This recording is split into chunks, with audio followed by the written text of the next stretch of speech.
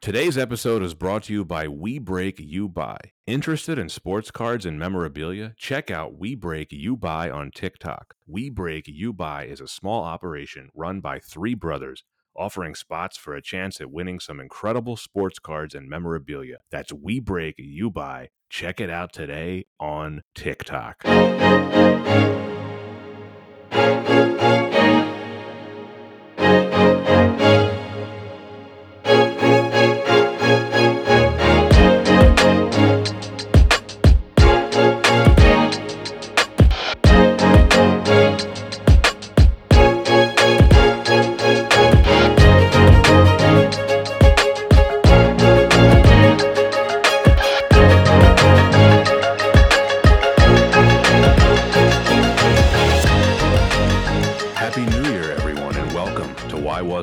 I am your host, Patrick Darms. And I am your co-host, Anton Barras. We're joined today by an esteemed guest, producer Eric Taylor. Welcome back. Welcome back, Eric. Thank you, boys. I am elated to be here, as always. So stoked to talk about movies with y'all. Well, we are so happy to have you. And this is not just any episode. This is, of course, the first episode that listeners will be hearing in the year of our Lord 2024. But this is also our 50th episode. 50, the big 50. Wow. We made it. I'm both proud and honored to be here for your 50th episode, and proud of you guys for really doing it. You guys are doing really great work. Everyone I show you guys to loves the content, so good on you. Keep it up. Well, Eric, we appreciate the support, and we love having you on. I can't think of a better film than the one that we're going to be talking about today to celebrate 50 episodes of Why Wasn't It Better? That's one way of putting it. I don't know exactly why we chose this film as our 50th episode movie, but we did. And, well, we're going to have to talk about it one way or another. But I think we all are looking forward to discussing this film, even though I think it's safe to say none of us really enjoyed watching it. Well, Pat, let's, when we really think about the essence of our podcast and what we want to look at and analyze, this film really hits all the check boxes, right? So maybe it is quite fitting. Yes, that is true. It absolutely meets the criteria of Why Wasn't It Better. We haven't even mentioned what it is yet. And I just realized this in the last episode, Never Say Never Again. We didn't really give any kind of a hint as to what we were covering. Now, we did include the film's title in the list of films that we were going to cover this season when we did our season 3 preview. But this is our first and only animated film that we will be covering this season. It is, of course, The Lord of the Rings. We are talking about the 1978 version of The Lord of the Rings, directed by Ralph Bakshi. And when I mentioned potential episodes that Eric would want to be on, I kind of forced his hand a little bit because I knew we wanted him on for the 50th episode because he was our first guest. And, I think it's a good idea to have him on for any anniversary episode that we have. So I kind of forced his hand by having him watch this film to prepare for it. The kicker, it is not available for free streaming on any service. So I don't know if any of y'all found it, but I had to pay extra for this. You rented it? I had to. I couldn't find it anywhere else. So I had to rent it. Yeah. I was fortunate enough to have a digital copy of this from back in the day. Wow. I'm very glad that I didn't have to rent it because paying any kind of extra money for this film was just unfathomable to me. And I'm sorry you did so, Eric. I told Anton I'm writing it off as a promotional expense. There is no way that this movie is going to get any unmitigated amount of money from me. Well, I mean, here I am. I bought the remastered deluxe DVD that has the Rankin Bass Hobbit and Return of the King plus the Ralph Bakshi Lord of the Rings. So is that a real thing? Yeah, it's actually a real thing, but I did not buy it. Okay, good. Yeah. At this point, I don't think we are concealing our opinions of this, but this is going to be a lot of fun to talk about. And it is a shame that it isn't available for free streaming right now because up until very recently, this was on the now defunct HBO Max, which is now just very stupidly called Max. And due to that stupid Discovery Warner merger that we've talked about before on this podcast, it is no longer available there or anywhere. So you have to pay for it, as Eric so bravely did. And that is his commitment to this podcast as a guest. I love you guys that much. Well, that I paid $4 to watch this movie. And that was too much. You too. We love you too, Eric. We love you too. Before we get into it, I do have a couple of film updates for you, Anton. That's some admin. I caught a bit of this new Zack Snyder film, Rebel Moon, yesterday. Someone who's visiting for the holidays was watching it. Let me just say that I will not be watching the rest of it anytime soon. It was not very good. And I did see recently that new Netflix film, Leave the World Behind. I really enjoyed it. So with Rebel Moon, we talked about this with a friend of the show, frequent guest Tyler, that there was a lot of elements from Star Wars that didn't end up getting used. Do you feel like that was accurate with Rebel Moon? I didn't see enough of it to give you an answer on that. I saw about, I would say, 10 minutes of it, and it was truly awful. Okay. Yeah. Well, I have to say, I'm not a Zack Snyder fan. Well, don't want to make you have to revisit your experience watching it because it sounds pretty terrible, but I'll say I didn't feel compelled to watch it. I was compelled enough to leave the room after 10 minutes. So let me just say that. Leave the World Behind, pretty good. I enjoyed that one. If any of the listeners, if you would like us to cover that or any other film, please write in and let us know. Just a reminder that we do entertain listener requests. We've done one in the past when we covered Ocean's 12. We actually have one coming up next week that was not in our original lineup for season 3. I won't reveal what it is yet, but next week's episode, at least as long as we get the guest and we get the recording done in the appropriate amount of time, next week's episode will be a listener request, and it is a film from 2023.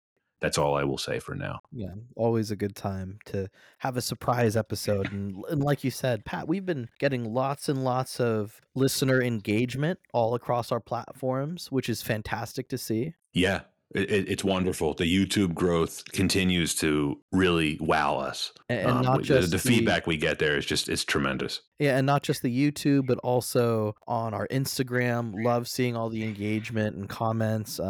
We've been putting more and more of our reels up there. So just wanted to give you listeners, thank you so much for all your engagement. And please just keep it coming. Let us know what you think. And we're here to, respond and take any criticism you have and even talk about films that we haven't even thought about yet. So please keep it coming. Definitely. Always open to suggestions. Eric, is there anything you want to plug? The last time you were here, you did a little bit of promotion. If you'd like to continue to do so, now's the time. For sure, yeah. I mean, I'm still obviously making music. I have a 4-song EP coming out next year, early next year. You can find all of my music and any information at Might Be Thunder. That's Might Be Thunder, all one word, on YouTube, Instagram, everything like that. I'm still doing the Circling Signals, which is that weird sort of analog horror series.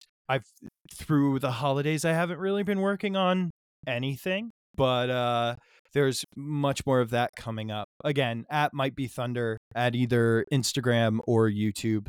Or if you look up Might Be Thunder on Spotify, I'm on there as well. Yeah, I guess with that being said, Anton, we can get into discussing the animated version of The Lord of the Rings. This film by Ralph Bakshi presents the first half of J.R.R. Tolkien's renowned fantasy tale. Old, wise wizard Gandalf entrusts the young hobbit Frodo with a magical ring. Soon, dark forces are after Frodo, so he must leave his peaceful home and travel to the ominous Mount Doom, where the ring must be destroyed. Accompanied by a trio of hobbit friends, as well as other companions, Frodo is aided by the mysterious Aragorn and other heroic allies. I just have to say I found this description on the first page of Google, and it's not a very good description, but we're going to keep it in anyway. The Lord of the Rings was released on November 15th, 1978 by Fantasy Films, Sal Zance Film Productions, and United Artists. It was directed by Ralph Bakshi, The screenplay was written by Chris Conklin and Peter S. Beagle, based on the novels by J.R.R. Tolkien. Voiced by Christopher Guard, William Squire, Michael Scholes, John Hurt, Simon Chandler, Michael Graham Cox, Anthony Daniels, and David Buck. The budget, $4 million. That is $19 million adjusted for inflation. And a box office of $32.6 million. That is $153 million adjusted for inflation. Anton, why was this film chosen? Let's think about all the different franchises that we've had the opportunity to talk about on the podcast. We always say popular franchises, there's always a lot of hype. Is it fair to say that J.R.R. Tolkien's works are some of the most popular, one of the most popular franchises of all time? Absolutely. Very fair. For sure. Are we, posing both to, you, Pat, and Eric, are you fans of Tolkien? I very much am. I read The Hobbit in 5th grade. It was required reading, and it immediately captured my imagination in a way that really nothing had ever before. This would have been 1998 when I read this for the first time. For me, it tapped into something that's, that Star Wars or Batman could not, because at that point, I hadn't seen this animated film yet. The Peter Jackson trilogy hadn't come out yet. So all I had to do was imagine everything in my head. And I hadn't even seen the absolutely terrible Rankin Bass TV movie yet at that point. So it was really just me reading the book, becoming enchanted by it. And then I read The Lord of the Rings shortly thereafter. And I remember my dad telling me about it. He's like, there is actually a movie of this if you're interested. And I was like, really? I've never heard of it. And by that point, I was already a pretty serious movie buff. And he's like, yeah, it's an animated film. I was like, is it any good? He was like, well, we can rent it, which is not really an answer. And, probably a wise decision on his part. He didn't want to spoil anything for me. But I have to say, I still think Lord of the Rings is my favorite work of fiction that I have ever read, even to this date. What about you, Eric? So yeah, I mean, it was similar to Jurassic Park. Back when I was a kid, my dad would read me all of these books that were way beyond my reading ability. When I was a small kid, and similar to you, Patrick, it's such a well-built world. And when you think that, Tolkien really did sort of make this whole thing as sort of a bedtime story for his kids, that just makes it really cool. And it's so well written. I went back and tried reading it again recently, and while I love it, I don't really have time to read an entire chapter describing like the face of a hill. He is and I love dense books. Don't get me wrong. I just ain't got time now. But yeah, and obviously the trilogies and stuff like that. I haven't read the Silmarillion. I don't know a lot about the deep lore. I didn't watch the new series on Amazon Prime. So, I'm not like a hyper fan, but I do love it. And if you're not watching the extended trilogy over a weekend, like once a year, you're doing it wrong. You know what I mean? It is one of those experiences that you just got to get through. You got to make some time to do it. At least me, every year. And I'm, again, I'm not a huge nerd about it, but yeah, it's great, and it's always worth a watch. The new series. This is not worth a watch. But Eric showing his hand. And here's the funny thing, and I'm sitting here and I'm like, I'm usually the guy that's either trying to defend a movie or being the devil's advocate. That's why I was so excited about this, because I'm just real excited to share my thoughts with you guys and the listeners. That's wonderful. Anton, Tolkien fan? I mean, in my ex, it's fair to say I am a pretty big Tolkien nerd, and very similarly read the books at a very young age. And I was introduced to these films with, I referenced this before, we had a huge VHS library at our local library. And so I was able to watch the 1978 Lord of the Rings, the Rankin Bass Hobbit, and they haunted me for the rest of my childhood. So I remember Understandable. when, Pat and I were talking about this film and, the episode coming up to talk about this film, I was like, well, I have to revisit that again. And it's so funny just because there is definitely a place in history for not only the 1978 Lord of the Rings, but also for the Rankin Bass Hobbit. And I mentioned it, but in popular culture today, there was even a 2023 or 2022 animated series, Smiling Friends, that have an episode where during the duration of the episode, there was a character that was stylized exactly like Bilbo from the Hobbit animated film. Hmm. So there is definitely, I will say, there is a place in history for these films. We'll talk a little bit more about where that place is, at least for Lord of the Rings from 1978.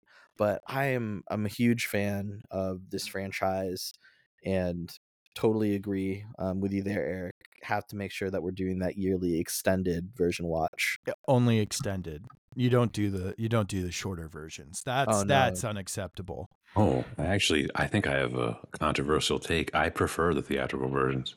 Okay. No, hey, and here's the thing. As long as you experience them, that's fine. I disagree just because I just like watching the extended cut. You have to understand too, the way I watch the movies is like I turn them on in the morning and they just play all the way throughout the day. I don't sit there and watch it the entire time. I'll do other stuff, but I feel that. I like them very much. I just Mhm. think, especially with Return of the King, I think that's long enough theatrically. For sure. Yeah. But I still adore them. Peter I'm Jackson's it's a triumph. It's a masterpiece. The whole trilogy. It's the best trilogy ever made. It really is. Absolutely. I'll tell you, the reason that I always will, if an extended cut is around, I'll at least try to watch it, is because sometimes it makes the movie make more sense. I don't know if that's the case in Lord of the Rings necessarily, but that's why I would say probably I would do the extended versions just to see everything, Eric, like you, I have not read the Silmarillion. I've tried before, and it's just not an easy read. It's not. Have you, Anton? I've attempted, and Yeah, very similarly, it's a very dense piece of work. It was published after Tolkien's death too, by his son. So you have to wonder, like, would that really have even been something that he would have published all of that himself? We'll never know. Maybe he did. I don't know the details on the publication of it. Admittedly, Eric, I know you said you haven't seen it. Anton, have you seen the Amazon series Rings of Power? I ended up briefly watching like the first and second episode, and wasn't for me. I know that there are a lot of folks that really enjoyed revisiting the series. There's definitely very high production values, but it just wasn't for me. Yeah, that's fair. I did watch the entire thing so far. I've obviously, there's only been one season. I was definitely impressed with the production values on it. I thought it was fine. I just don't know where they're going to go with the story because it's sort of based on the Silmarillion, but not really because they don't technically have the rights to it. They've taken stuff from it. It's very odd. I don't really know where they're going to go with it, but I'll keep watching it whenever the next season comes around. Maybe. Yeah, you're in it for the long haul? We'll see. I'm not really doing a great job of selling it, but that's not my job. So, and believe it or not, Anton, we mentioned this on another episode. There is an animated Lord of the Rings film called The War of the Rohirrim coming out in December of 2024. I have no idea what to expect. It has the voices of some well-known actors like Brian Cox. I wouldn't say I'm excited for it, but I'm kind of curious. Personally, I'm very excited. I always like to imagine more and more series opting for an animated film. Like, for example, I'm a big fan of the Game of Thrones series up to a point, but if they even did a similarly the War of Rohirrim, a prequel series before like Robert's Rebellion, but instead of doing live action, they did animated. I'm all for it. But then again, I am a big animated film fan. Back to this 1978 adaptation of Lord of the Rings. I am old enough to remember a time before Peter Jackson's trilogy when this was the only thing Lord of the Rings related that we really had. And at one point as a kid, I just assumed that this was all we were going to get, because we're going to talk about this in the production history, but there had been at least some very half-hearted attempts at adapting it into a live action film or films, prior to Peter Jackson's trilogy. None of it really went anywhere. And it was just, I mean, both of you know the story of this. It was just deemed unfilmable. And it was just assumed that it would just never happen. And that's why Jackson's trilogy really is such a masterpiece. And it's easy to forget this now, but this animated half version that we got in 1978, it does have a cult following. It does have its fans. Ralph Bakshi, he was a big name in the world of animation at one point. He was one of the very few Western filmmakers, I would say, who was experimented with mainstream animation specifically for adults. And, animation, it just wasn't respected in 1978. Unless it was coming out of Disney, there wasn't really any animation that was for adults that really got any kind of a serious budget or was really taken seriously by a studio. A completely different world now, right? Like there's a whole, I wouldn't even call it a subculture of animation that's just not for kids. There's a whole industry geared towards it. But Absolutely. 1978, it was very subcultural. It was very fringe. Yeah, there was really only one other film from 1978 that I can think of that had more mature themes, definitely not geared towards kids, and it was also released in 1978, Watership Down. That is, Oh yeah, that was an example of a film where it was animated, geared towards adults. Didn't do well at the box office, but definitely more favorable than this Lord of the Rings film. But like you said, Pat, like very few and far in between. Definitely, yeah. That's a good call out. I had forgotten about Watership Down. I haven't seen that in years. I have not seen this in years before I watched it the other day for this episode. I think the last time I watched this was like 1999, 2000. So it's been a long, long time. This was quite a trip down nostalgia lane. I didn't remember much from it. It's been so long that honestly, rewatching it the other day, it was kind of like watching it for the first time. Oh, it was just... Was it refreshing?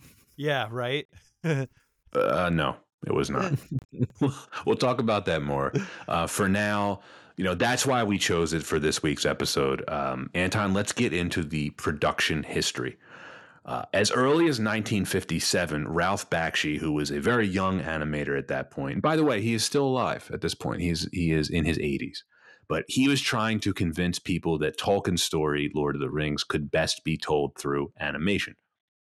By the end of the 1960s, the film rights to Lord of the Rings ended up in the hands of United Artists, who purchased it directly from J.R.R. Tolkien himself. United Artists were known for providing filmmakers with greater creative freedom than other studios, albeit with reduced budgets. Anton, this is the reason why James Bond originally was produced by United Artists in the early 1960s. They were realistically the only studio that would have backed something like this at the time. Film producer Dennis O'Dell was interested in making the film version of this for the Beatles. The Beatles, yes, the band, the Beatles. Yeah, the band. And he approached directors David Lean, who was busy with Ryan's Daughter, and Stanley Kubrick, who deemed it unfilmable, and Michelangelo Antonioni. Kubrick taking a crack at this, that would have been fascinating, although it never would have happened. Knowing what we know about him, he would have insisted on making 3 films. He never would have finished it. John Boorman, he was commissioned to write a screenplay, but the project was eventually dismissed as being too expensive to even attempt. That's right, Anton. John Boorman, whose very next film after he wrote this screenplay would have been Exorcist II, The Heretic, one of the most horrific pieces of shit ever made. Yeah, I love those connections to past episodes. But yes, John Boorman. Yeah. Yeah, and just for the listeners, that is still the worst film we have ever covered on this podcast. Hands down. And again, I just want to remind the listeners, up until 2001, when Fellowship of the Ring came out, like we all just assumed that a live-action version was never going to happen. Upon learning that Boorman's script had been abandoned, Ralph Bakshi approached United Artists with his idea to do it as an animated film. So this is about 1974.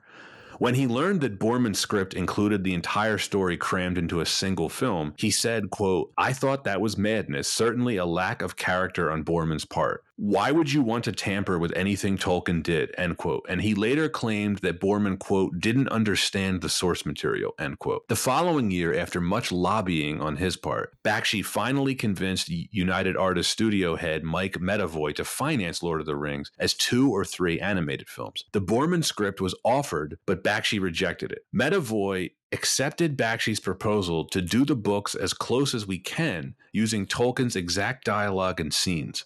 Medavoy allowed Bakshi to shop his idea to other studios. The caveat was whoever agreed to make it would have to pay for the expenses of Boorman's original script.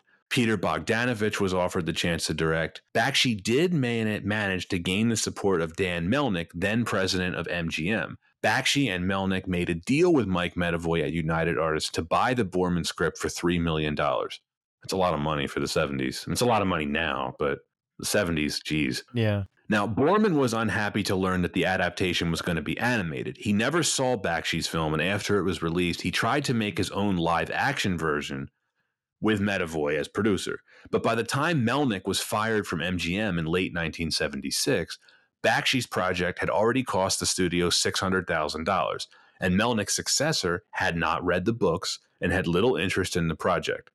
So Bakshi then contacted Sal Zantz, who had helped him finance an earlier project, and asked him to produce The Lord of the Rings. Zantz agreed. Once Zantz was on board, the project gained legitimacy. Now, Sal Zantz was a very well-respected producer, and he was coming off his greatest success. He had won the Best Picture Academy Award for co-producing One Flew Over the Cuckoo's Nest. He would go on to win the award twice more for producing Amadeus and The English Patient. Here's some trivia for you both. Do either of you know who Zantz shared the Best Picture win for One Flew Over the Cuckoo's Nest with? Not a clue. Anton, any idea? Is Anton there? Sorry, I realized I was on still on mute. I was saying, can you give us a hint, Matt?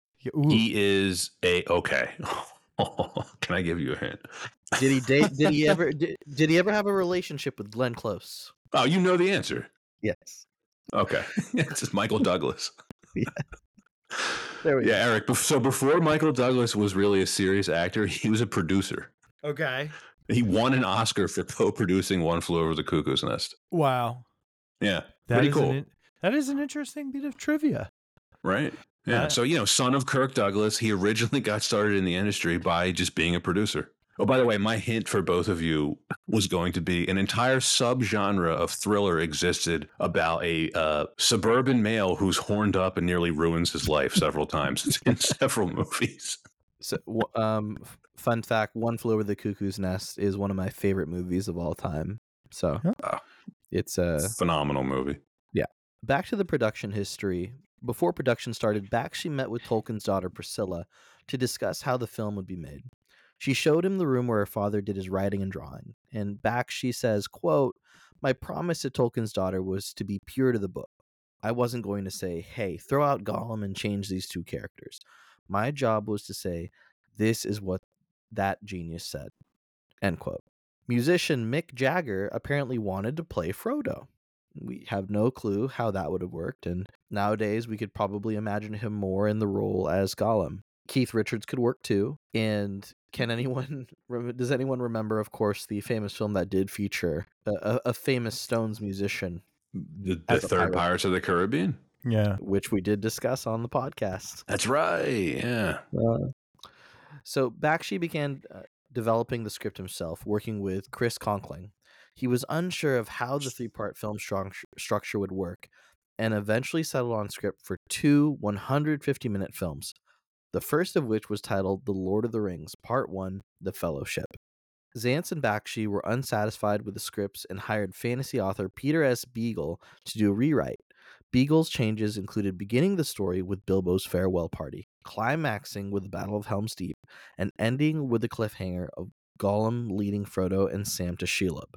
The revised draft includes a brief prologue to reveal the history of the ring. Publicity for the film announced that Bakshi had created the first movie painting by utilizing an quote, entirely new technique in filmmaking, end quote. Much of the film used live action footage, which was then rotoscoped to produce an animated look.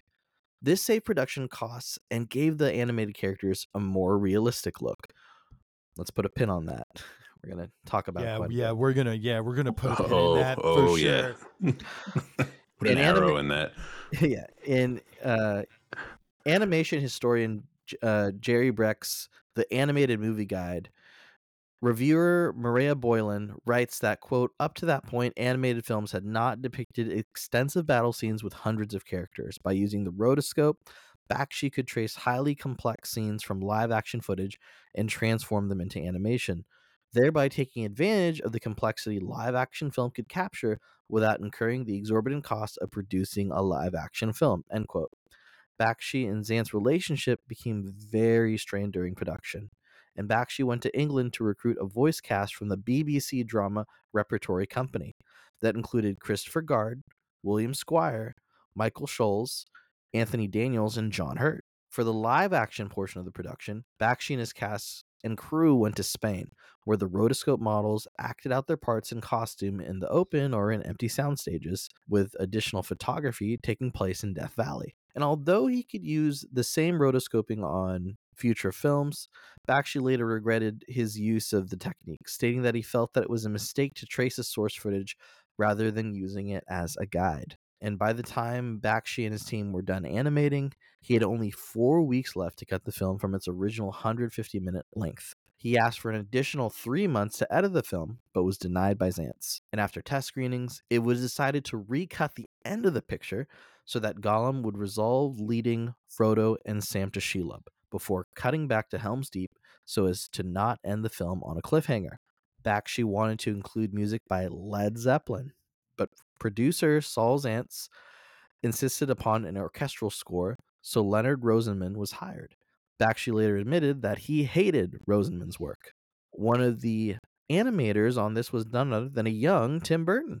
This was the longest animation film ever made at the time of completion. According to Bakshi, when he completed the film, United Artists executives told him that they were planning to release the film without indicating that a sequel would follow, hence the misleading title. And Bakshi strongly opposed this. By the time the film's release, Bakshi was already working on the sequel, even going as far as filming some second unit footage. And Zantz went so far as to try to stop the Rankin and Bass's Return of the King TV special, which was already planned before Bakshi's film came out, and trying to stop it from airing so as to not clash with Bakshi's sequel, and a lawsuit followed. Bakshi found the entire experience extremely stressful and got into a heated argument with Zantz before refusing to do Part 2. Reports vary as to whether the argument had to do with the dropping of the Part 1 subtitle or Bakshi's fee for the sequel. Zantz later admitted that making the film was the worst experience of his life, and he became very protective of the property. The reaction from Tolkien fans was quite hostile in 1978, and to this day the film holds a 49% Rotten Tomatoes score. Here we are, gentlemen, to Lord of the Rings from 1978. Wait, this is a 49% on Rotten Tomatoes? Yes. That's such generous. Bullshit. Yeah, little generous. That's being polite. Generous. So you don't think much of this, Eric? Listen, man, I tried, and it's hard, right? Because you have to look at this from the lens of the fact that we have the trilogy we have, and that it was 1978. Trying to do the best that you can with whatever money that you have. I get all that. And I was really trying to be like, well, maybe this was going on. And I'm trying to remove, the Peter Jackson trilogy from my head because that wasn't around. And it's not a fair comparison. Even with all that, this thing is irredeemable. It didn't need to be as long as it was. No, nothing made any sense. Well, let's get into it. Please. Jeez, I need. Yeah, this is like therapy for me. All right. Well, let us meet at the Great Council of Elrond and speak. Why wasn't it better? Pat, what is the first reason this film wasn't better? The storytelling. Eric, to your point, it is really not fair to compare this to Peter Jackson's trilogy. However, there were a lot of things working against this even when it came out in 1978. The decision not to attach part one to this in the title was just a massive blunder on their part. The studio reasoned that audiences wouldn't want to pay to see the first half of a movie, but it ended up backfiring on them because, so just imagine, there's no internet. Unless you read about this in a magazine or in the newspaper, that it's really just going to be the first half of the trilogy, you have no idea when you're going to see this in the theater. You're right. That's messed up. And that was a huge backlash that fans of this felt about it then. It is kind of baffling that the sequel never happened. The film made more than enough money to justify it. You know, we cited, you know, it had a pretty low budget even for then. $4 million. It's less than $20 million today. It made about, what, 32 million, Anton, then? So that's about 150 million today. So the profit was there for the studio. It just goes to show how little thought was given to animation back then. It wasn't a Disney movie. The studio treated it as probably an afterthought. And there's a lot of stuff you can read online about, you know, how the studio screwed Bakshi over by not making the sequel, and how he really the defenders of this film will tell you that Bakshi should have gotten the opportunity to make the sequel to this. And I think that's fair. But my counter to that would be, did the United Artists studio executives rightfully identify this as garbage and just decided to quit where they were ahead? What would a sequel have done? What would a sequel have done to make this particular piece of work any better? Nothing. I don't think anything. I don't understand how that is a defense. That makes no sense. Oh, well, you know, the sequel was going to be better than the first movie, obviously, said no one ever. Like, you know what I mean? There are people that like this movie. There are. There really is. I know, because when doing research for the film, it was coming up. There were some articles coming up. The masterpiece that is The Lord of the Rings from 1978. So there are people out there that think this film is a masterpiece and innovative. That's absurd. Are you sure it wasn't like The Onion? Right. It wasn't an ironic article. Okay. So. Yeah. I mean, a lot of the problem with it is that it's just way too much story for even a 2+ hour film, right? You think about, again, I mean, I don't want this episode to just turn into an entire Peter Jackson trilogy comparison, but for the purposes of this conversation, I'll cite, like, even Fellowship of the Ring, right? It's 3 hours long and it leaves out a bunch of stuff from the book. Exactly. Right. And it's still 3 hours long. It still tells a pretty complete story. But so this is pretty much the entirety of Fellowship of the Ring, sort of, and then about 50% of what happens in the Two Towers, sort of. And they really do breeze through it. A lot of scenes just feel rushed. It's like watching an animated Cliff Notes version of the story. And this is my primary problem with the storytelling. They're really banking on the audience being very familiar with the source material. If you hadn't read the book going into this film, the first hour is going to be pretty confusing. The second hour, I doubt you'd even make it through it. It's very hard to tell what's going on if you're not super familiar with the story and the characters. And then from watching the film and trying and following along, then of course there's the exposition narrator that is just, it always is a big pet peeve of mine when a film decides that they have to really have exposition just thrown at the audience like that. And even then they do it to really paste together these scenes and make a bit more sense, but it's just very lazy storytelling. But I'm not, just real quick about what you said, Pat. I mean, yeah, it's going to be a difficult storytelling process, but I think conservatively, especially when we start talking about the story, you could cut about half hour out of this film and it would still make perfect sense. There's a lot of scenes that just drag on for no reason. You're right. It's a mess. It really is. I think the difference between, again, the Peter Jackson comparison, I have showed the Fellowship of the Ring and the two sequels to people who have never read the books, right? And they're able to follow it completely clearly. Right. This would be really tough to show to someone who had no knowledge of Lord of the Rings. Impossible. The first 20 minutes, they almost play out like a horror movie after you get through the prologue, which is like filmed it's the rotoscoping stuff, and it's sort of the prologue's filmed in. It looks like in front of like a burlap sack. Yeah, it was, and it was so bad. It like once it started, I was like, oh, this is what I'm in for. Okay, like it's a lot of like if you're gonna do exposition, why does everything look like it's in, I don't know, a school production of what hell would look like? Why is it all red? Lord Sauron forged a master ring after learning the secret from the elves of just ring making. In like year I was 34, the second age, and then I saw an angel on a hill. And there was a golden trumpet. Even when it gets past the prologue, though, you get to Bilbo's birthday party. You're like, okay, that's, they rush that. And then Gandalf is talking to Frodo in this really dark, like horror movie language. He's pointing at him dramatically. Gandalf is straight up unhit. His eyes are huge all the time, and is like, they're a jerk.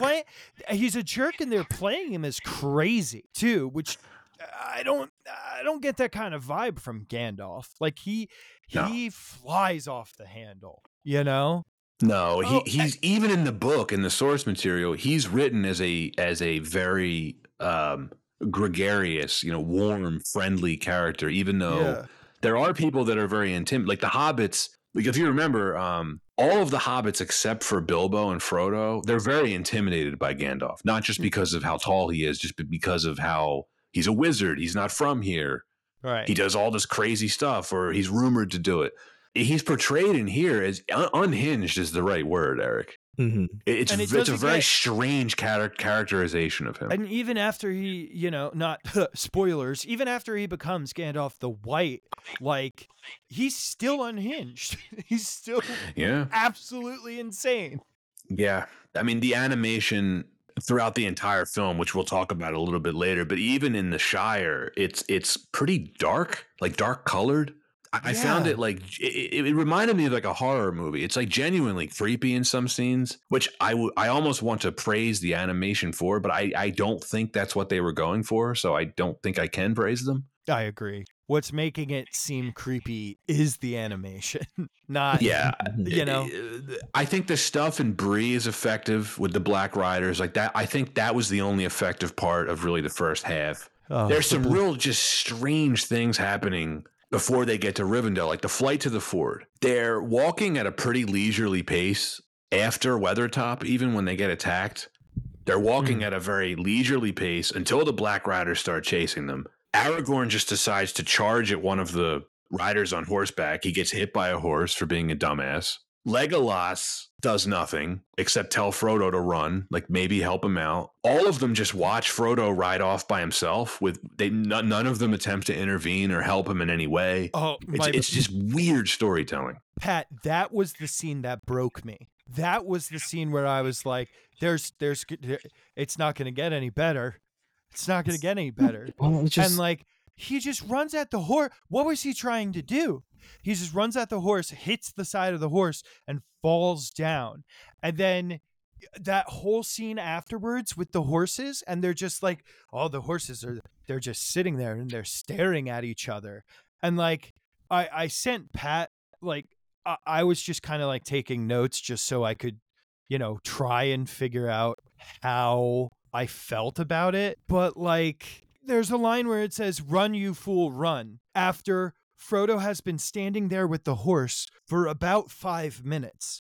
He's already been stabbed at that point. But he's just sitting there. And the rioters are just sitting there. And I'm like, what are we doing?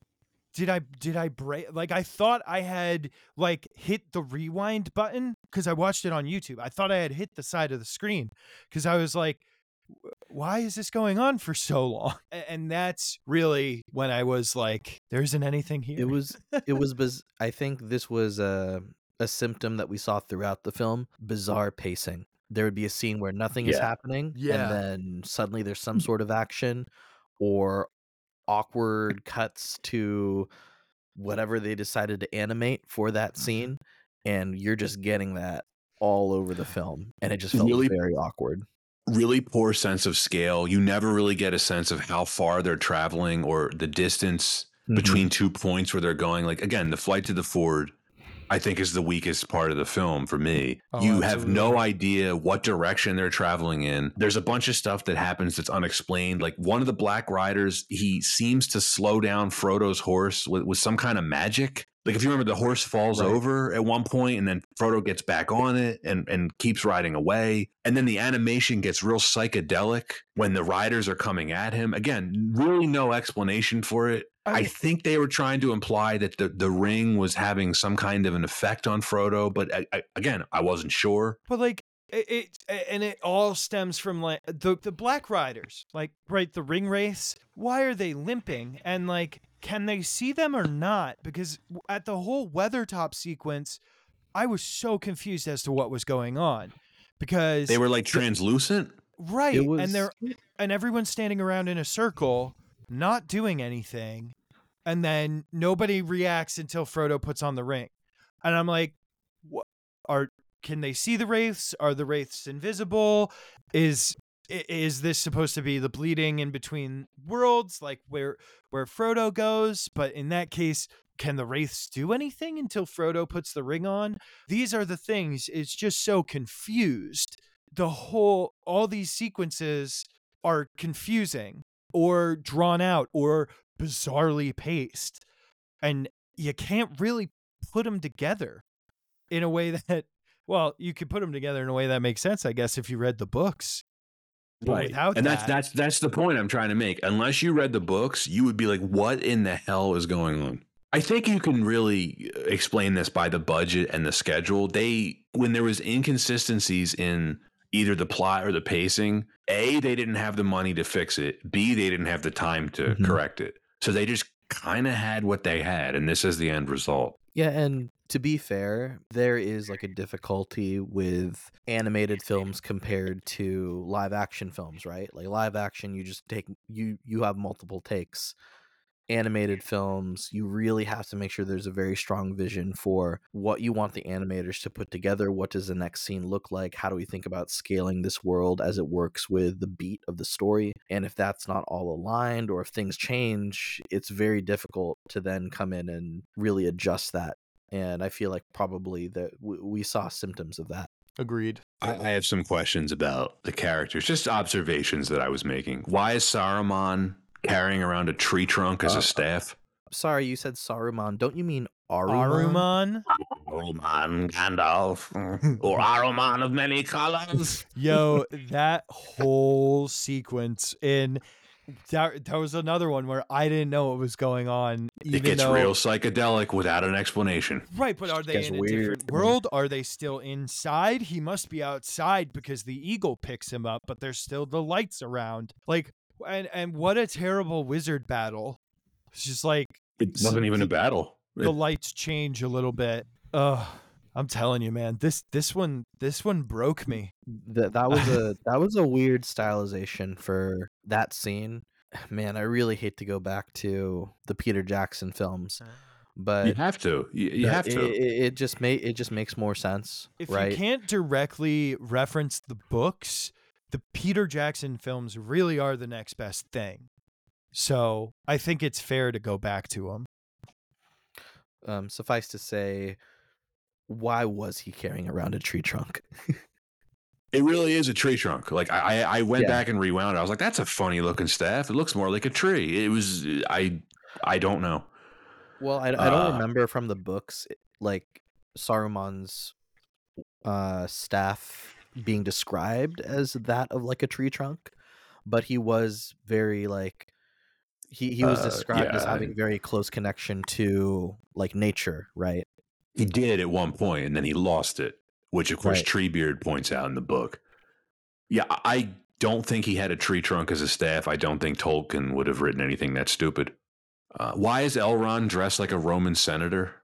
The Ugh. same reason why Boromir is dressed as a Viking.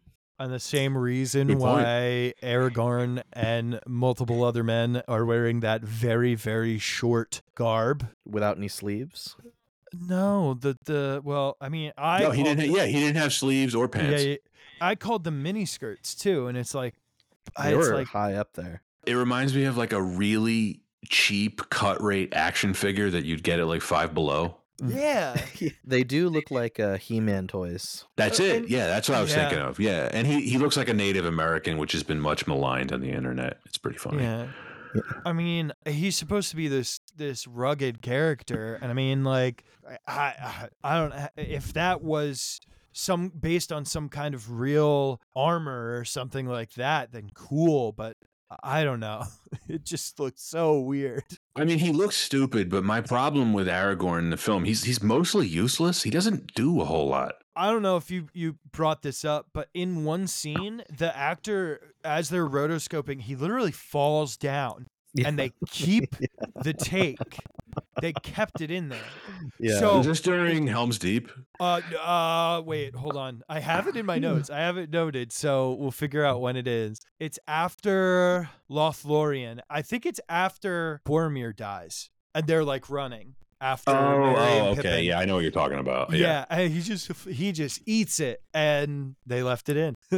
The orcs, if you remember during Amon Hen, where Pippin and Merry get taken and Boromir gets killed, Mm.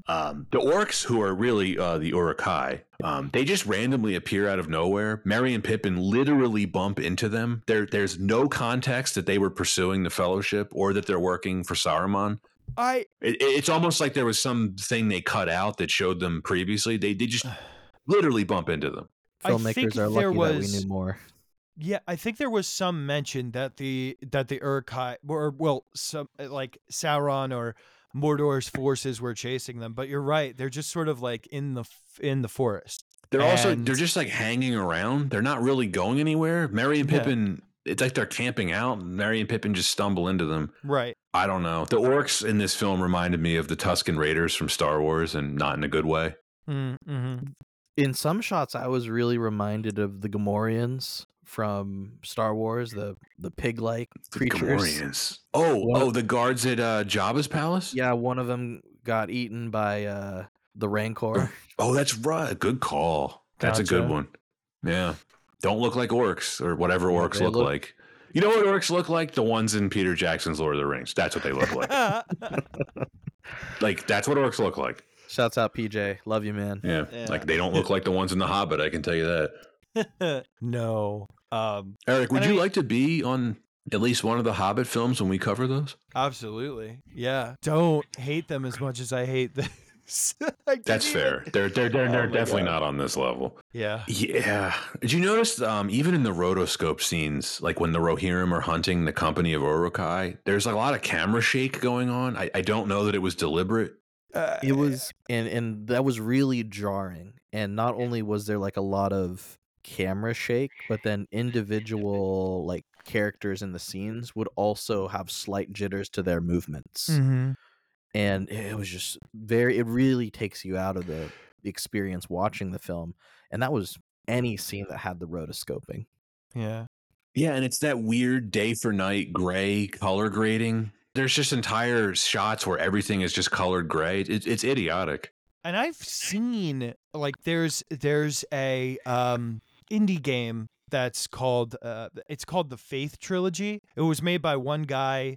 It uses like Atari graphics, but it's very scary. And the way he used rotoscoping to make some of the scenes, and it's pixelated, but it looks better than this a lot of the time.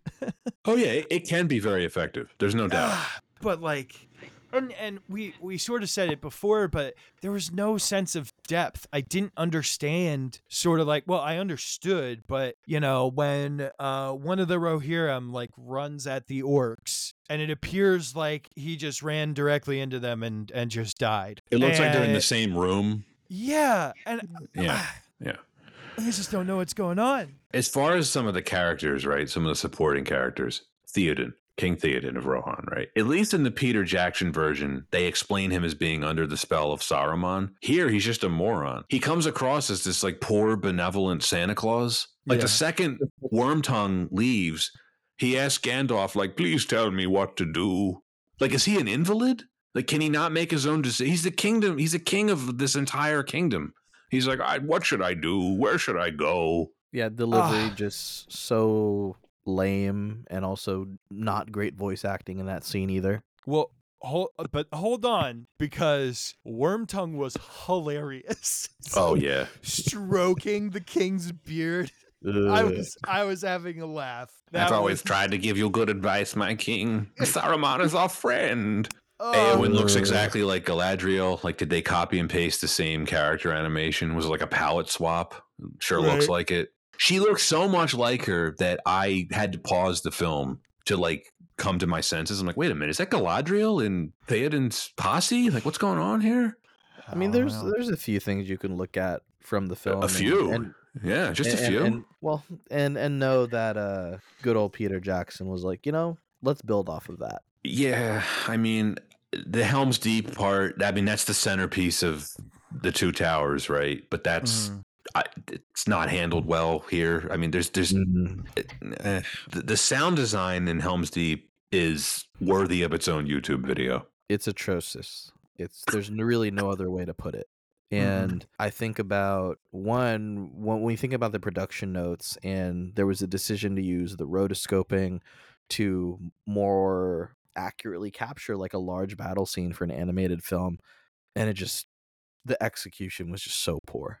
Do we want to give this any credit for the fact that Peter Jackson acknowledged and took inspiration from some things in this? You see, I was just about to ask that because as I was watching it, there's a couple times in my notes that I'm like, was this used as some sort of influence to assist in the new trilogy? There definitely was, and Jackson has acknowledged that himself. There's a handful of shots that he tried to mimic in his own version of this. So here's my thing. Without this existing, the new trilogies would have been just as good.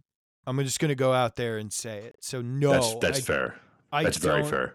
I don't think we can give it a lot of credit because really we can't give this so much credit because it in and of itself is still basing itself on the source material. So if this was gone, Peter Jackson would still have the source material.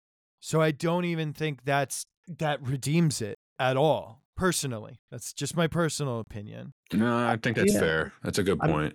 I mean, from my end, I think there's a lot of the stylization of the characters, the costuming that just doesn't work. But at the same time, even the way that the hobbits are dressed, you just kind of take it for granted. Oh, yeah, that's just how hobbits are dressed. But that's basically exactly how they look in Peter Jackson's film. And with that, a lot of the background scenes, a lot of the detail, different buildings, that was something that I particularly liked in the film.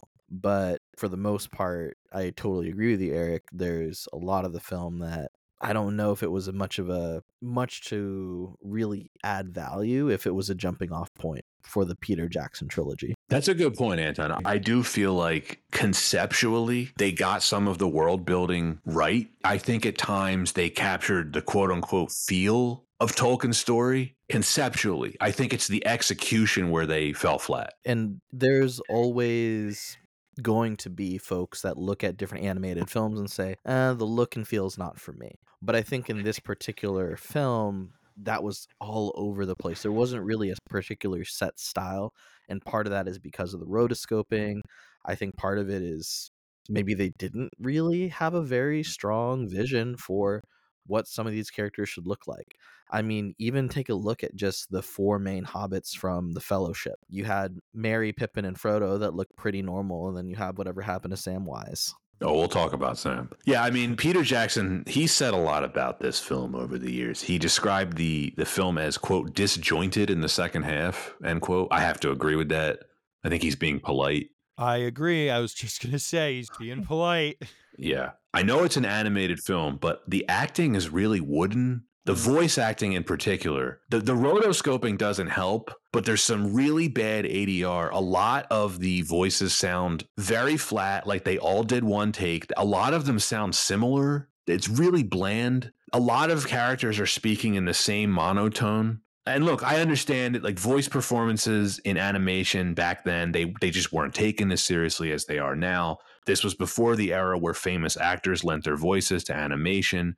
I'm not saying that an animated film has to have famous actors to lend their voices, although there were some well-known names in this, John Hurt probably being the only real one, Anthony Daniels if you're a Star Wars fan. But to me, almost all of the dialogue feels really, really stilted and doesn't really fit together. There's a lot of awkward long pauses between characters speaking to each other, even in the same scenes. The conversations really feel unnatural a lot of the time. Yeah. And I'm wondering if a lot of it has to do with, like you said, the ADR. I know for one scene where Merry and Pippin just show up, there's very obvious ADR after that sort of tries to explain why they showed up. So I'm wondering how much of the woodenness is because these actors were like called back in to do, and you're right, maybe they laid it down in just one take because they were like, ain't got time for this. You know what I mean? It's possible. I think the budget really hurt them. They just, the one take thing really seems to be the reason. Who knows? But also with the writing, this suffers from the George Lucas paradox. It gets caught in that halfway house where it seems like they really couldn't decide if they wanted this to be for adults or kids. There's some really serious moments of drama in here. And then you get some just horrifically stupid cornball stuff. They really should have just picked a lane and went with it. But again, that was the time in 1978. It was impossible for a studio to commit any type of a budget to a film without it. Like, well, it's animated. We have to appeal to kids. And it's just so funny that for them, that's what makes it appealing to kids. Let's throw in some horrible dialogue or stupid jokes. Well, there's no character development. No one has any kind of an arc whatsoever. Sam... Oh, Samwise. Oh, jeez. He is portrayed as a complete simpleton, borderline special needs. I'm not even trying to like make a joke here. I don't understand the characterization of him. It's not fair to him at all. It had to be deliberate on their part. They portray him as a complete moron. And we all know that the real hero of The Lord of the Rings is Sam. Right. So like, you're right. It's absolutely devastating to the original character of Sam. And like, yeah, I mean, Frodo and Sam both kind of, from what I remember of the books, they both kind of get a little bitchy at times. You know what I mean? Like kind of complaining about stuff, which I would too. Don't get me wrong. If I had to walk to a volcano, I wouldn't be very happy either, but it really did him a disservice. And because then you're left with Frodo, right? And Frodo I wasn't really rooting for him either in this movie. No. So who do I root for? Are they a couple in this film? There was a lot of intimate scenes. Yeah, they really seem to imply it a couple times, but they never really elaborate on it. I didn't get that vibe, but I also wasn't paying that much attention. So I know there's a lot of scenes where Sam and Frodo are having some very intimate conversations, very face to face, very close, and I know what you mean, Pat. It was definitely like, what are these undertones that we're seeing? They don't go anywhere with it. They don't go anywhere, but confusing. In the same way, no way. We have no idea where they were going with that. In the same way that I don't know why they decided to make Samwise's two front teeth have an argument. Oh, Mr. Frodo. Because again, they were trying to portray him as a dope and like the dopey sidekick, like the village idiot. I apologize for this reference, but like the mater to the Lightning McQueen, like in Cars, like an idiot with like a more successful friend. But that's not who Sam is. No, so like the idiot with a heart of gold.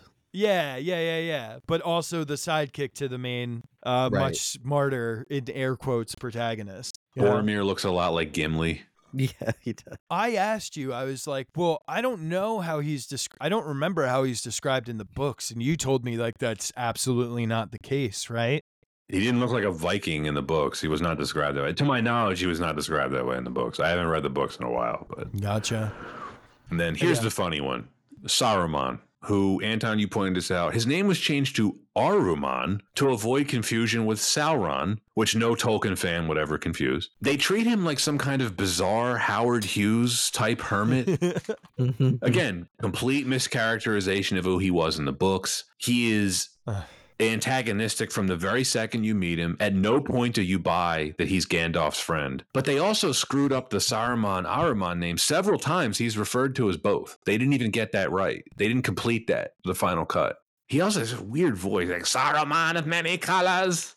It's just so strange. Gollum looks like Mac from Mac and Me. Creepy. Yeah, yeah, that is an apt comparison. Oh, the pressure. His Which voice again- is. which It's again- not. I don't know. I understand you have to remove the new trilogy, Smeagol Gollum, because that guy nailed it. I forget his name. The guy Andy that played Serkis. it. Yeah, Andy Serkis. absolutely nailed it. Legend. And it's a hard performance to place something that came out previously against. So I will say that, and I do think that the voice actor tried, but yeah, it still sucks. Did you either of you guys ever watch Gargoyles, the animated series from the 90s? Only on cable and occasionally, but I remember it. Yeah. There was one of the gargoyles, Lexington, the smallest one. That's who I was reminded of when Gotcha. I saw Gollum. I was like, whoa, I've seen you before. Yeah, the Uh. voice wasn't bad. He kind of had the like, oh, Smeagol this, but the film didn't do a good job of portraying how dangerous he is. Yeah. When Frodo and Sam like quote unquote capture him, they're just like, "We won't let you go again." And he's just like, "Oh, okay, Smeagol will lead you away." It's very lame. Yeah, and all the like deals that were made, Frodo's just like, "Oh, you swear you're not-" they tie him up, and then Frodo's like, "You swear you're not going to hurt us?" He's like, "Yep," and then they untie him. They're like, all right, peace. All right, cool. And it's like Oh, the precious! I must say, the precious. the places. The second film from the Peter Jackson trilogy really is dedicated to that tumultuous relationship between them. True. And there isn't enough time in this movie to even come close to developing that. That brings us to the next reason why this wasn't better, which we've been dunking on this throughout our commentary so far, but it is the production of this film. It made me appreciate Peter Jackson's versions even more. This was, to be fair to them, one of, if not the most challenging source material to adapt. I would say either this or Dune would be the most challenging. Mm-hmm. This is just a gigantic swing and a miss. It looks rushed. You can tell they had a limited budget.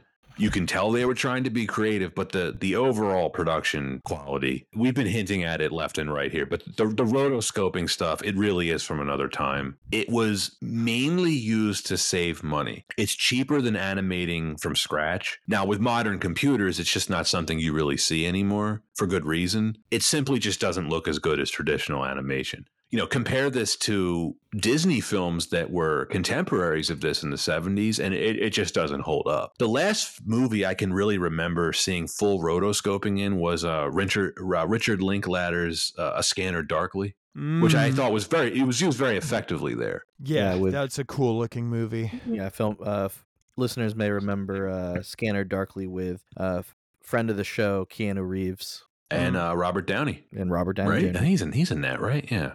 Yes, he is. That's a pretty cool movie. Mhm. But the rotoscoping here, the quality of it varies. It's feast or famine. There's some shots where I actually think it is quite effective. I think in some of the Moria shots, Mhm. it looks okay. It's effective with the orcs, I think, in some scenes. But in others, it looks completely lifeless and crude and messy, very amateurish. Yeah, and I mean, you look at some scenes like in Bree where the Ugh. townspeople all look. It looks like if like Who Framed Roger Rabbit was a horror movie. Like there's some people that looks like cartoons, and then some people that look like they're just cell shaded. Yeah.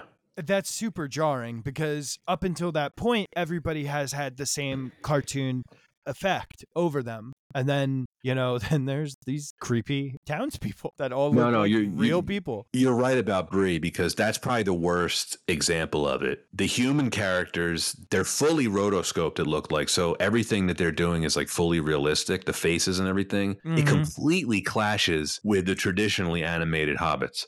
They just don't go together at all. I want to also just observe that rotoscoping as a technique. There are instances, right, of films where it does look good, or, Pat, like you said, it's been used in the contemporaries by Disney. I mean, Mary Poppins is a really good example of rotoscope technique that has aged, pretty well. Over the years. Who can forget, of course, rotoscoping was used in Star Wars, and particularly in A New Hope during the lightsaber battle between Obi-Wan and Darth Vader. So it is a technique that if you're a little too heavy-handed, we have the example in Lord of the Rings where it just looks very out there. And especially for the technology of the time and the usage, just not great execution. They were relying on it to basically carry entire sequences of the film. And Eric, your point about the cell shading, that really hits home. It just looks very unnatural in a lot of scenes. I mean, it looks kind of cool on the ring wraiths, and it looks kind of cool on the orcs and stuff. Yeah. Yeah. But by that one scene, that it's just like it's too much of the uncanny valley there, and then you have just these cartoonish hobbits, you know? It just doesn't mesh together at all. Nope. And you can really tell in the second half when they were running out of money. There's a number of shots during and after Helm's Deep where one character is moving or talking and all the others are frozen like they're in a still painting. Very distracting. Very funny when they get to Rivendell and like Frodo sees Bilbo and he goes, Bilbo! And then all the music and all the background stuff just stops. Oh. Like everyone's they're like all the chatter stops, all the music stops, and it's like, for me it was like a record scratch moment. And I was like, why don't people know Bilbo's here? I thought that they were like, oh, Bilbo's been hiding here. But stuff like that, just like, you know, you're absolutely correct. Some of the audio choices were strange. Oh, well, we mentioned it before, but the ADR is just generally terrible. The one thing I have in my notes here, when they're walking in the woods just before fleeing to Rivendell, Aragorn and Legolas are having a conversation and it's full of echoes. It's like they're talking to each other up close, but it sounded like they recorded the dialogue in like an empty warehouse. Right. It just doesn't fit at all. And again, it's the uncanny valley thing. It's the non-visual version of the uncanny valley, like audio only, right? Your brain can tell when the audio sounds completely unnatural. Yeah. And something I wanted to touch on, Pat, you and I chatted about this before the recording. It's fair to assume that the production, the execution of the animation, the awkwardness of the voiceovers, this is probably a product of the fact that this was under the United Artists studio. Is that fair to say? Yeah. Because like the point I'm trying to make is there are a lot of contemporaries, even, you know, across the seas, that were able to execute and create a much superior product compared to what we have here. And you know, it's not fair to mention, or it's not fair to say, but even looking at Studio Ghibli in 1979, they released Lupin the Third's The Castle of Cagliostro. Now, if you look at that film's budget, it was $2.3 million compared to the budget of this film. I challenge any listener, you know, Eric and Pat also, if you haven't seen that film, watch just the first 5 to 10 minutes. And it's amazing to see what they did with that budget versus what the whole budget did for this particular film. Right. Anime in general, particularly in that era, you know, Japan always took animation seriously, especially for adults. You know, and Hollywood just did not at this point, unless it was for Disney. But again, Disney was making animation for children. Exactly. And I do wonder, I mean, the Disney budget behind what they would have wanted to execute, maybe they were lacking of just the needs and the funds to really execute on the vision. But yeah, it was definitely poor product animation wise. I will give it some props for being creative in the animation department, but it loses a lot of points for me because at no point did I think any of the animation was beautiful. This is a thoroughly ugly film. Agreed. I guess, you know, you could say they tried and failed, but I still can't say that is any kind of redeemable thing. No, it's not. It's not. Guys, I'm trying so hard here. Well, let's switch gears, Eric. You're a music guy. What did you think of the music? I hated it, Pat. It was bad. Horrible. It was. It's very It's awful. It was all very, over the place. Very indicative of the time. So you have that. It's very orchestral, old school Hollywood, but very tinny and very high pitched. And when you have that, I mean, it's hard now because again, it's 1978 and obviously audio has come a long way, but you're right. It's just too much. It's all over the place. You need to have a successful movie soundtrack, video game soundtrack, anything like that. You have to have like a few themes and then you carry those themes sort of throughout the movie. And really good themes can be used for both happy and sad. A real great example of this is the theme from Up. In the beginning sequence, it's all the same notes, but it can be happy and it can be sad. This Michael Giacchino. Right. Yeah. He's absolutely brilliant and amazing. But even if it were not as somebody as skilled as a composer or a songwriter, if you just did those things, it would have been so much better. And that's why you say it feels all over the place. There isn't like, bum, ba, ba, bum, ba, ba, ba, and then some sort of variation of that, bum, ba, ba, ba.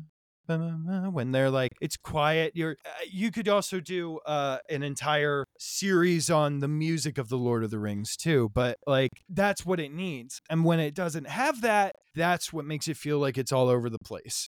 You know what I mean? Well, this doesn't have it. It doesn't have it. No, there was no, I can't. And if there was, I can't remember it. I think you're selling the era short. There was a tremendous era for film scores back then. You had John Williams and Jerry Goldsmith doing their thing. For sure. My point is there is no excuse for this film score to be this poor. So Ralph Bakshi hated it, and rightfully so. This is all over the place. It felt like an afterthought. Right. What I was trying to say is maybe, because they had less of a budget, if you don't have a budget to make the music sound good, it's not going to sound good. And it was even harder to do that back then than it is now. You know what I mean? Yeah, that's fair. Well, I mean, it's strange because Leonard Rosenman was a very accomplished film composer. He had done some high profile stuff. He would do one of the Star Trek films later on. Got an Oscar nomination for it, but this is just it. There's parts where it sounds like a Disney score, and then it goes to old school Hollywood, and then at some points he's going for this medieval sound with a pan flute. It's too extreme. He relies on that dramatic bum bum bum like several times. Yeah, abuses that. You know what it sounded like to me, which to your point about the budget probably makes sense. It sounded like a cheap TV film score from that era. For sure. Not a movie. That's a fair assessment. And believe it or not, the score has a cult following too. The soundtrack has been reissued on CD like a few different times. I couldn't tell you why. And that's fine. I'm glad someone can enjoy this. I'm glad someone likes it. Yeah. That's I wish the them well. nicest thing I'm going to say about those individuals. I'm glad you can enjoy it. Yeah, I mean, comparing it to the Peter Jackson trilogy, Howard Shore's work on those films, top 3 film score of all time, probably, right? Yeah. Yeah. Film score for sure. I don't have anything else to say about this film in terms of why wasn't it better. I feel like we've thoroughly beat this like a piñata. Well, Patrick, we haven't gotten to rating yet, so there is still... We haven't, you're right. There is still some beating to be done. Yes, would you like to go first as we wrap this up? You know what? As the guest, I like to go last. Okay. Of course. I feel like I've always gone last and requested going last. That's fine. I don't know why. And it's not, again, I say this every time, it's not going to change my answer. So please, I'm really interested in your ratings and your final thoughts. Anton, I would like to go first if you don't mind. Please. I had not seen this in, like I said, over 20 years. I had decent memories of it as a kid. I recognized the flaws, even at a young age. So it's not like I ever loved this like a Disney movie or, something else of that nature. I came to this rewatch for this episode at least prepared to somewhat defend its limited redeeming qualities, but I don't really think there's anything to defend. This is garbage. I don't know if there was any possibility of this being good under United Artists. As we talked about in the production history, they were never fully committed to making this an animated adaptation, and they seemed to do so only begrudgingly. They never took the project seriously, and it showed.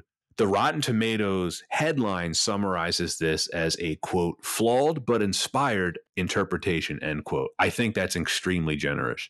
It's too interesting to hate, just based on the source material and how it actually got made. I can appreciate the attempt. I think if you're a serious Tolkien fan, you should at least entertain the possibility of watching it once. I do think Ralph Bakshi was ahead of his time for what he was trying to do with animation. And I think if you're studying animation, his name is almost certainly going to come up. But the execution of this is extremely sloppy. I understand there were some budget constraints, but when I say sloppy, I mean sloppy. The storytelling is an absolute mess, and the animation that they used was very ineffective for what they were trying to do. This is an F for me. This is just a complete failure of a film. I can respect what they were trying to do, but I can only judge the end result, and the end result is a very poor film. Anton?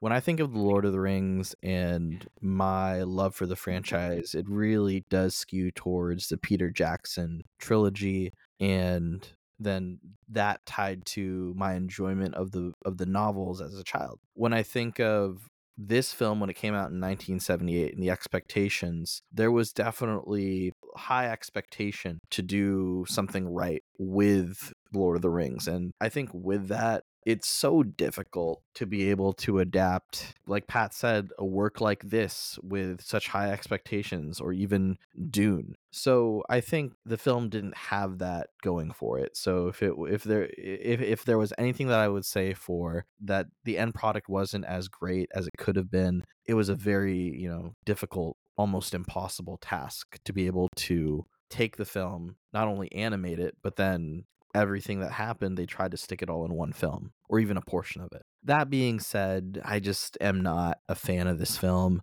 Ever so often, there will be films that elicit like bodily like reactions where I just feel myself just my body just wanting to go into the fetal position, wanting to just look away from the camera. And this is actually one of those films. I just felt very uneasy.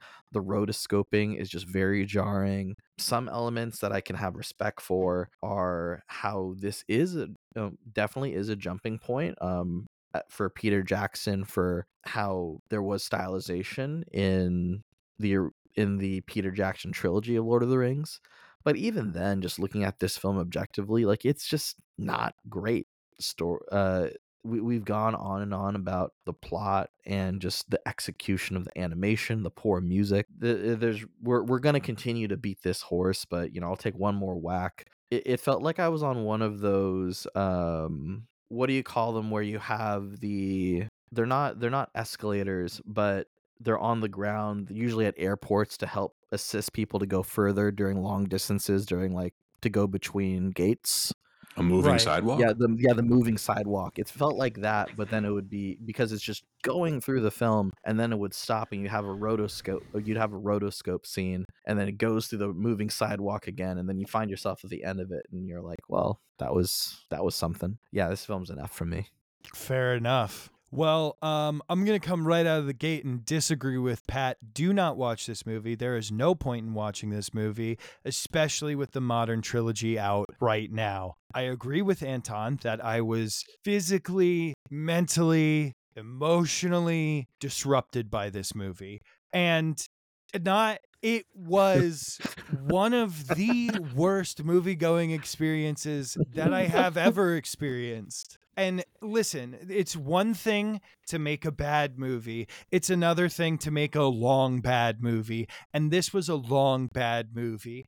As an artist, sometimes you have to look at yourself and say, this is an impossible task, so I'm not going to do it. Impossible tasks are impossible because they're freaking impossible. If it wasn't able to be done back then, it shouldn't have been done. So here's what you do. You either watch the original trilogy or you read the book. There's no point in this. Don't do it. Go watch a supercut of the memes on YouTube, and you will get a better experience than watching the entire thing. I regret that I had even set eyes on this piece of crap. Even if it's free, you should be paid to watch this movie. Somebody should pay you. That is the only time that it's acceptable to watch this movie. This gets beyond an F. This gets in-school suspension. This is terrible. Don't do it. Don't do it. You may turn to drugs. Don't do it. That's it. That's all I have to say. Oh. No. Oh, You didn't. you completely changed my mind. I can't recommend this. Don't watch this. Don't watch this Eric, film. Eric, don't keep us in suspense. You didn't give us a letter grade. Oh, I've been waiting for that. Oh my god. Oh, Eric's right. I take back what I said. I can't recommend this to anyone. Just avoid this. This is terrible. It's garbage. Yeah, I would completely agree. I would still give it an F in 1978. I would still say don't go watch this movie. So there's no point. Wow. Well, definitely goes was that down. the harshest critique y'all have had on the show? We've felt some sort of way about Exorcist 2, but this definitely gives it a run for its money. That's fair. I still think Exorcist 2 is a worse film than this, but this is pretty bad. I can totally agree with you on that, man. You've seen Exorcist 2? Yeah. Unfortunately. Yeah. I won't do it again. I'm glad you already covered it because I'm not doing it again. No. This movie is worse than sci-fi original movies. It wasn't even comical in a so bad it's good way. No. You're right. It was ugly. No. Which just don't, listeners, please. And listen, for the people who like this movie, I'm glad you like it. If you haven't seen it, just please don't. No, you're right. When you have the Peter Jackson trilogy, like this is a pretty colossal waste of time. But if it was an hour and a half, there's no need to talk about this anymore. If it was an hour and a half, hour 15, maybe 2.5 hours, no way. No. Yeah, it was gross. Well, that's it for 1978 Lord of the Rings. Nothing else to add there. Eric, it has been an absolute pleasure. I was really looking forward to you hating on this film, and I completely underestimated just how much you hated it. I figured you did. Because again, I'm like, you know what? There's some there's no redemption here. No, there isn't. And Eric, love having you on. So great having you back. It's always a pleasure, guys. And thanks for supporting my stuff too. And of course. Of course. I'm always happy to be on another episode. And congrats on 50 episodes. That's huge. That's awesome. Proud of you, boys. Thank you so much. We will have you back, I believe, sometime next season. I won't reveal what the film is at time, but Eric and I have already agreed to what that film will be. Yeah, it's a good one. It's juicy. It's actually going to be, I'll give you listeners a hint. Eric will be back for the 40th anniversary of a film that we are going to celebrate. Nice. I'll just leave it. I'll just leave it there. Next week, listeners can expect something that was not originally on our season 3 schedule. As I mentioned in the very beginning of this episode, this is a listener request that we will be covering. It is a film from 2023, and I will leave it there. That is it for this week's edition of Why Wasn't It Better? See you next time.